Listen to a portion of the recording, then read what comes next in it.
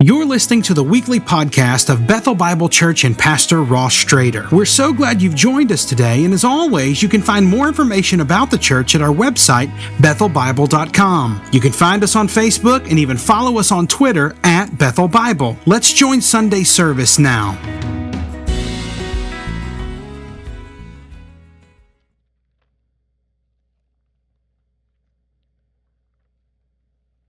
Well, good evening. I'm thankful we can be together tonight as a church. We aren't meant to be mourners alone.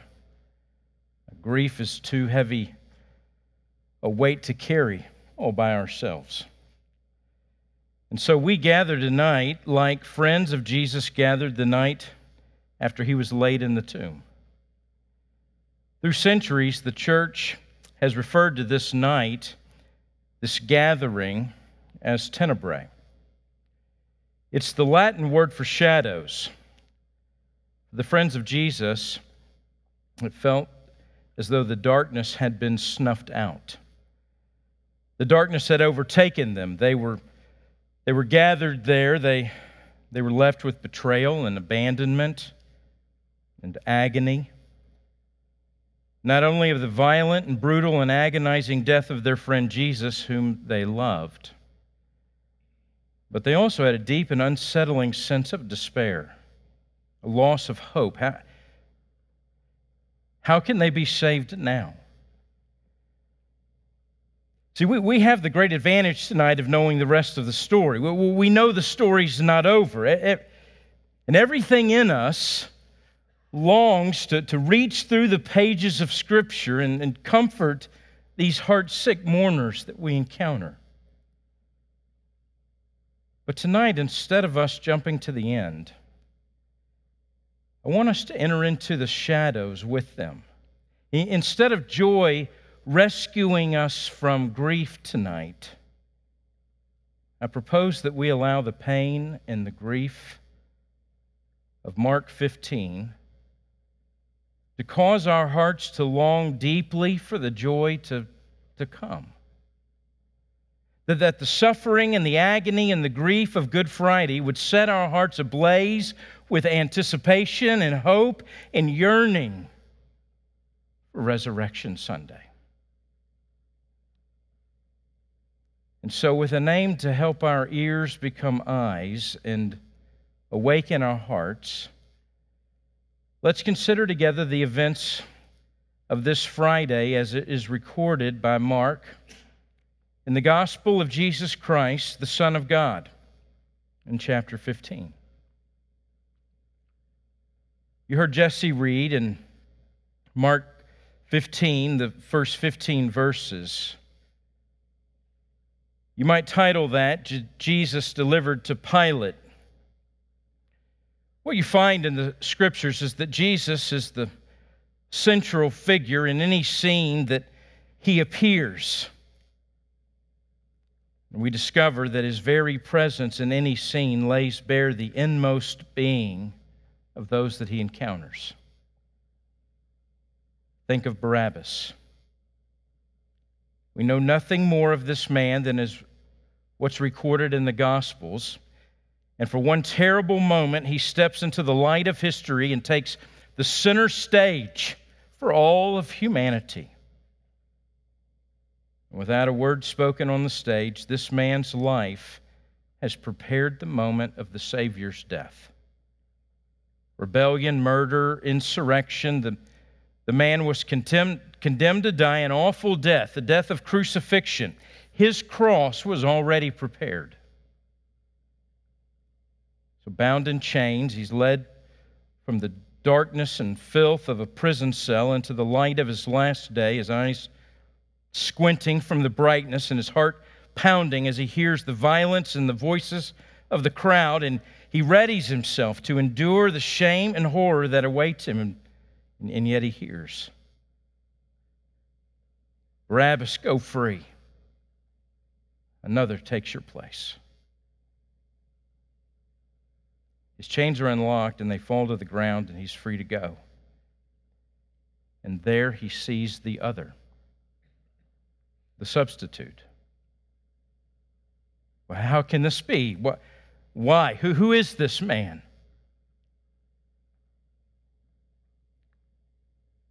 Let's think of Pilate. There's a famous painting by Munkatsky. He's a Hungarian painter. And the painting's called Christ Before Pilate. It's from the 19th century. It's a masterpiece. In March of 1877, a reporter from the Boston Record, we know as the Boston Herald now, what he wrote after seeing it on display, he said that the effect as one enters is unique and startling. There seems a subdued and reverent atmosphere pervading the place. You feel as if suddenly carried back 1,800 years and standing in the very presence of dread reality, which is there portrayed before you. He then goes on to say, after looking long at the picture, the artist has reversed the positions of these men. He's painted not Christ before Pilate, but Pilate before Christ. And so it was. One pities Pilate while condemning him. When you put the scenes of the gospel writers together, you see a man staring into his own soul, compelled to admit the sinlessness of Jesus, and therefore urged by the law and by his conscience and by the pleas of his wife to deal justly, yet having scourged Jesus, he delivered him to be crucified.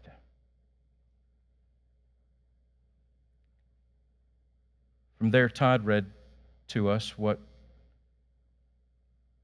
my Bible titles The Mocking of Jesus. What happens here takes our breath away. Even Hollywood at its best can't capture the full extent of what takes place on that day. The thorns the soldiers forced into Jesus' head stung and sliced like razors. The spit ran down his face. It was vile and obscene as the venom they spewed with their words. Jesus felt every slap, every blow from the rod that mocked his royalty. The robe that draped across the open wounds on his back hung heavy with contempt, and his body was already so broken, a bystander named Simon had to carry his crossbeam up the hill where Jesus would die. The nails they drove through his hands and feet held firmly only because Jesus willingly gave himself as the atonement for the sins of the world. Luke will note in his gospel that the women following were mourning and lamenting. They knew it was not a day for rejoicing. Their friend and Savior would be dead in hours, and all that they could do was weep. From there, the scene moves to the crucifixion. Words are inadequate to depict the horrific scene, which might be why it's written so simply and tersely. A man was put to death on a Friday afternoon, which is nothing extraordinary considering the brutality of the Romans at the time, except that this man was perfectly innocent. His trial was unjust, the accusations were false, the abuse was unnecessary. Rather than just imprisoned or exiled, he was nailed to a cross, and execution contrived to prolong pain and humiliation. Jesus hung between two criminals, and when his true position was a seat at the right hand of the Father, he was subjected to a barrage of insults and disgrace when what he deserved was all blessing and honor and glory and power. And the soldiers plundered and placed bets for his possessions when he was willing to graciously give them all things. For one unbearable stretch of time, Jesus faced every hideous impulse of humanity as all hell broke loose on earth. In the middle of this scene in Mark's Gospel, Luke records a detail about two robbers, the thieves that were crucified with Jesus on that day. He says one of the criminals who were hanged there was hurling abuse at him, saying, "You're not the Christ. Save yourself and us." But the other answered and rebuking him said, "Do you not even fear God, since you are under the same sentence of condemnation? And we indeed are suffering justly, for we're receiving what we deserve for our deeds, but this man has done nothing wrong." And as he was saying, "Jesus, remember me when you come into your kingdom." And he said to him, "Truly, I say to you, today you will be with me in paradise." Wherever we find Christ, we find hope. The exchange between the Son of Man and the Son of Man reminds us of this truth. While there seems to be no end to our capacity to sin, we're never beyond the bounds of His grace. By the mercy of God, one thief was given eyes to see during the darkest day of his life. He knew his punishment was deserved. He also knew that he was dying beside the one whose rightful place was on the throne. With the little breath he had left, this thief boldly and humbly drew near to grace, begging only to be remembered in eternity. And as grace would have it, Jesus promised much more. "You won't be just a memory," he told him. "You'll be with me." From there, Mark records the death of Jesus. In the 34th verse of the 15th chapter, it says, "And at the 9th hour, Jesus cried out with a loud voice, 'Eloi, Eloi, lema sabachthani,' which means, my God, why have you forsaken me?" These words of Jesus are known as the cry of dereliction, the cry of abandonment. Johann Sebastian Bach, German composer, one of the greatest composers of all time, invented a feature, a technique that he used when he composed his work, the Passion of St. Matthew. The technique is called the halo. It was designed to give the words of Jesus a special treatment, and a special string quartet would play various chords alongside the first orchestra. It would play with sustained notes to highlight the words of Jesus. And in doing so, it created an effect like a halo that, to quote, "floated round the utterances of Christ like a glory." It was described as brilliant. But it was here in these words, this cry of dereliction, that Bach understood the theological significance of what was taking place.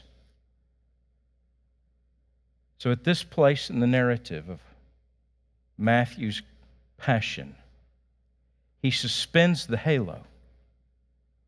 A voice that had previously filled the grand hall, sounding like it was coming from all directions and out of every corner of the room, now cries out, piercing through silence, unaided and unaccompanied. One theologian comments this way: Bach discerned that the absolute appropriate place to suspend the halo was at the cry of dereliction. My God, why have you forsaken me?" The glory of the Father was withdrawn from the solitary figure on the cross. Now he's all alone and and forsaken. God forsaken. It's a term used to describe a desolate place where nothing can survive. A place full of neglect and misery, a place with no evidence of hope. And on this day of shadows, as heaven turned its back on the only begotten Son, these words describe Jesus. And this caused him the deepest pain of all. Here on history's darkest day, Jesus became sin. It's important to understand this because it goes beyond the idea of just bearing sin. It goes beyond the idea of representing our sin. Jesus became sin. Every murder, every lie, rape, robbery, war, abuse, idolatry, racial slur, prideful attitude, lustful thought, careless word, everything you can think of, everything unthinkable. That was Jesus on the cross, cursed and cast off. Why? Because we were cursed. Flawlessly keeping the law was an impossible burden for hearts of stone, forever separating us from God. And He didn't want it to stay that way. So Jesus became the perfect sacrifice, drinking to the dregs the cup of God's wrath, substituting Himself as a sacrifice for every past, present, and future sin, bringing to us peace. And so Mark records, and Jesus uttered a loud cry and breathed His last. John tells us in his account that the words of the last cry were, "It is finished."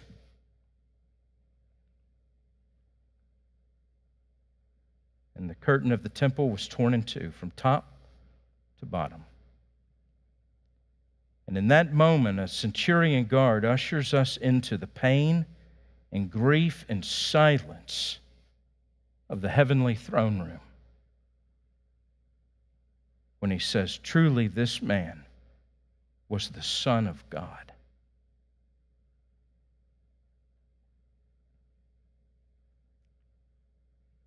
From there, the story that Mark tells about that Friday ends here.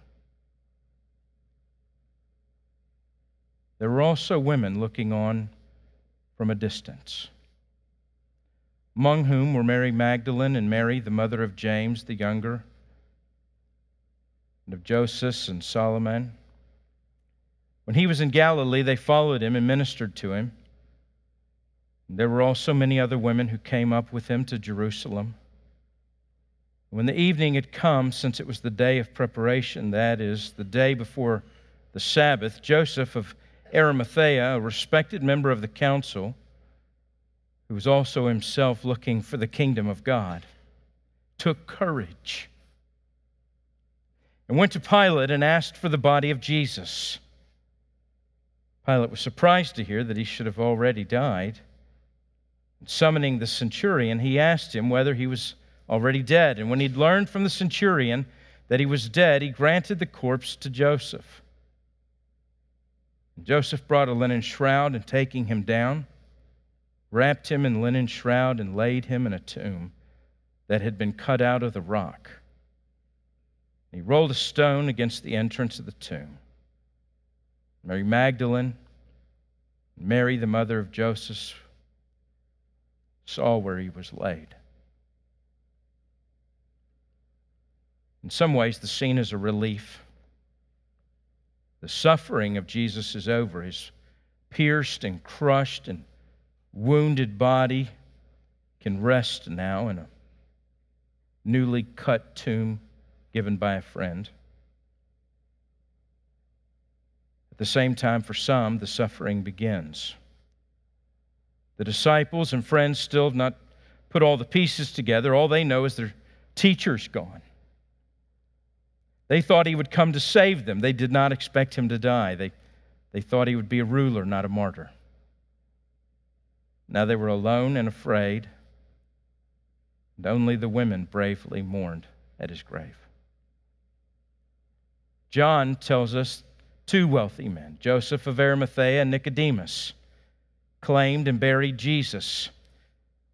Scripture calls them secret disciples, too fearful in life to follow him publicly, only revealing their true hearts in his death.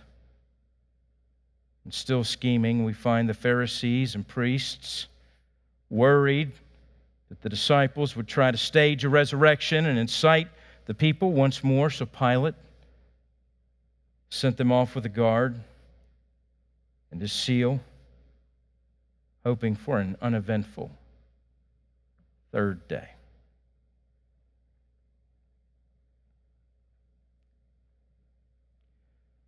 So tonight, on this Good Friday, we want to remember Jesus laying down his life for sinners and then being laid in a grave, wrapped in linen, left for dead, and mourned by hearts that were broken. Listen, we know there's more, though.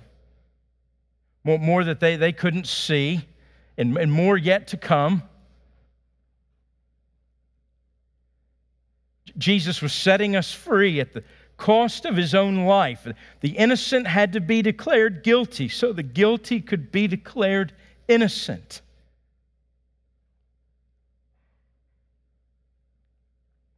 So to help us remember tonight, what we'll do is we'll observe communion together. Let me say tonight that if you're trusting Jesus and Jesus alone for salvation and the forgiveness of your sins, we invite you to participate with us tonight. If you're here tonight and you're still contemplating him and you're contemplating this man, Jesus, we'd ask that you just watch us. Consider what it is that he has done. Also want to invite you to come back Sunday morning, because the story's not over. Actually, it's only just begun. And whatever grief, whatever loss, whatever longing the Spirit has stirred in you tonight, allow that to remind your heart of the white, hot, blazing fire of hope and joy of the resurrection of Jesus, and the blessed hope of glory that awaits the resurrection of new life to come.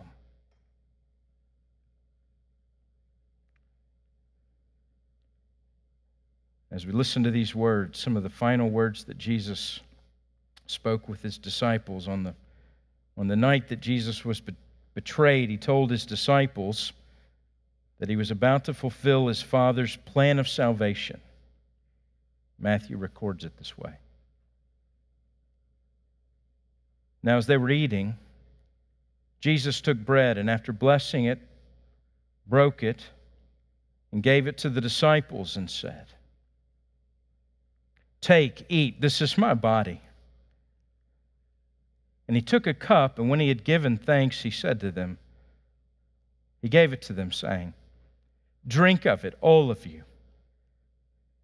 This is the blood of the covenant, which is poured out for many for the forgiveness of sins. And I tell you, I will not drink of this again, this fruit of the vine, until that day when I drink it new with you in my Father's kingdom." And so they shared that meal. I want to invite the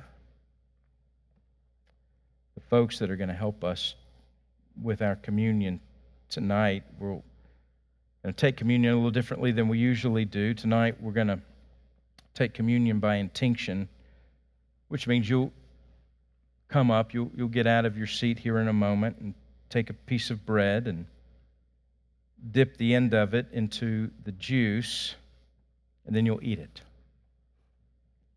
And families, if your children aren't ready for communion, then that's okay. They can walk with you up here, and then once you're done, then you can make your way back to your seat, and we'll we'll sing once more again and be dismissed. I'll pray, and we'll start with the front rows, and we'll have, I think, 2 sections here and 2 sections in the middle. And you just make a line and make your way as you're ready. And we'll all gather back in our seats in a little bit, and we will be dismissed together. So if you would you bow with me and let's pray. Father, we've come tonight not in a way that is meant to be morbid, but Father, we have come to remember the sacrifice of your Son, Jesus.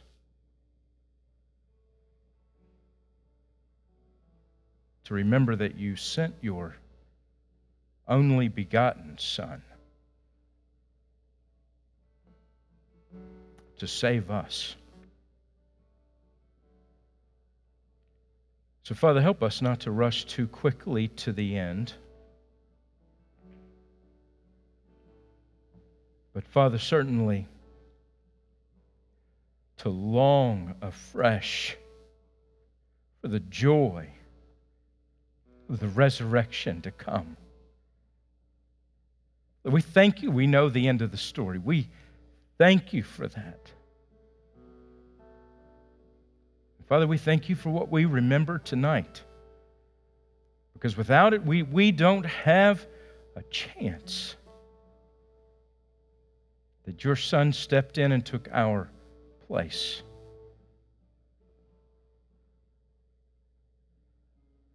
And so, Father, with reverence and humility and grief and thankfulness and joy and celebration and honor to you and glory to your Son, we take this communion this evening in remembrance of him.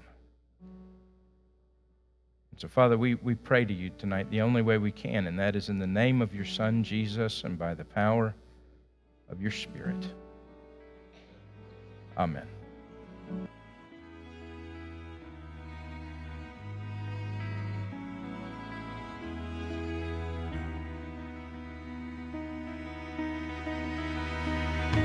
Thanks again for listening to the podcast today. We hope that you were blessed and encouraged. And if you have any questions or comments, we want you to let us know.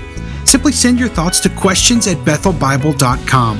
Thanks for spending time with us, and be sure to join us next week on the Bethel Bible Podcast.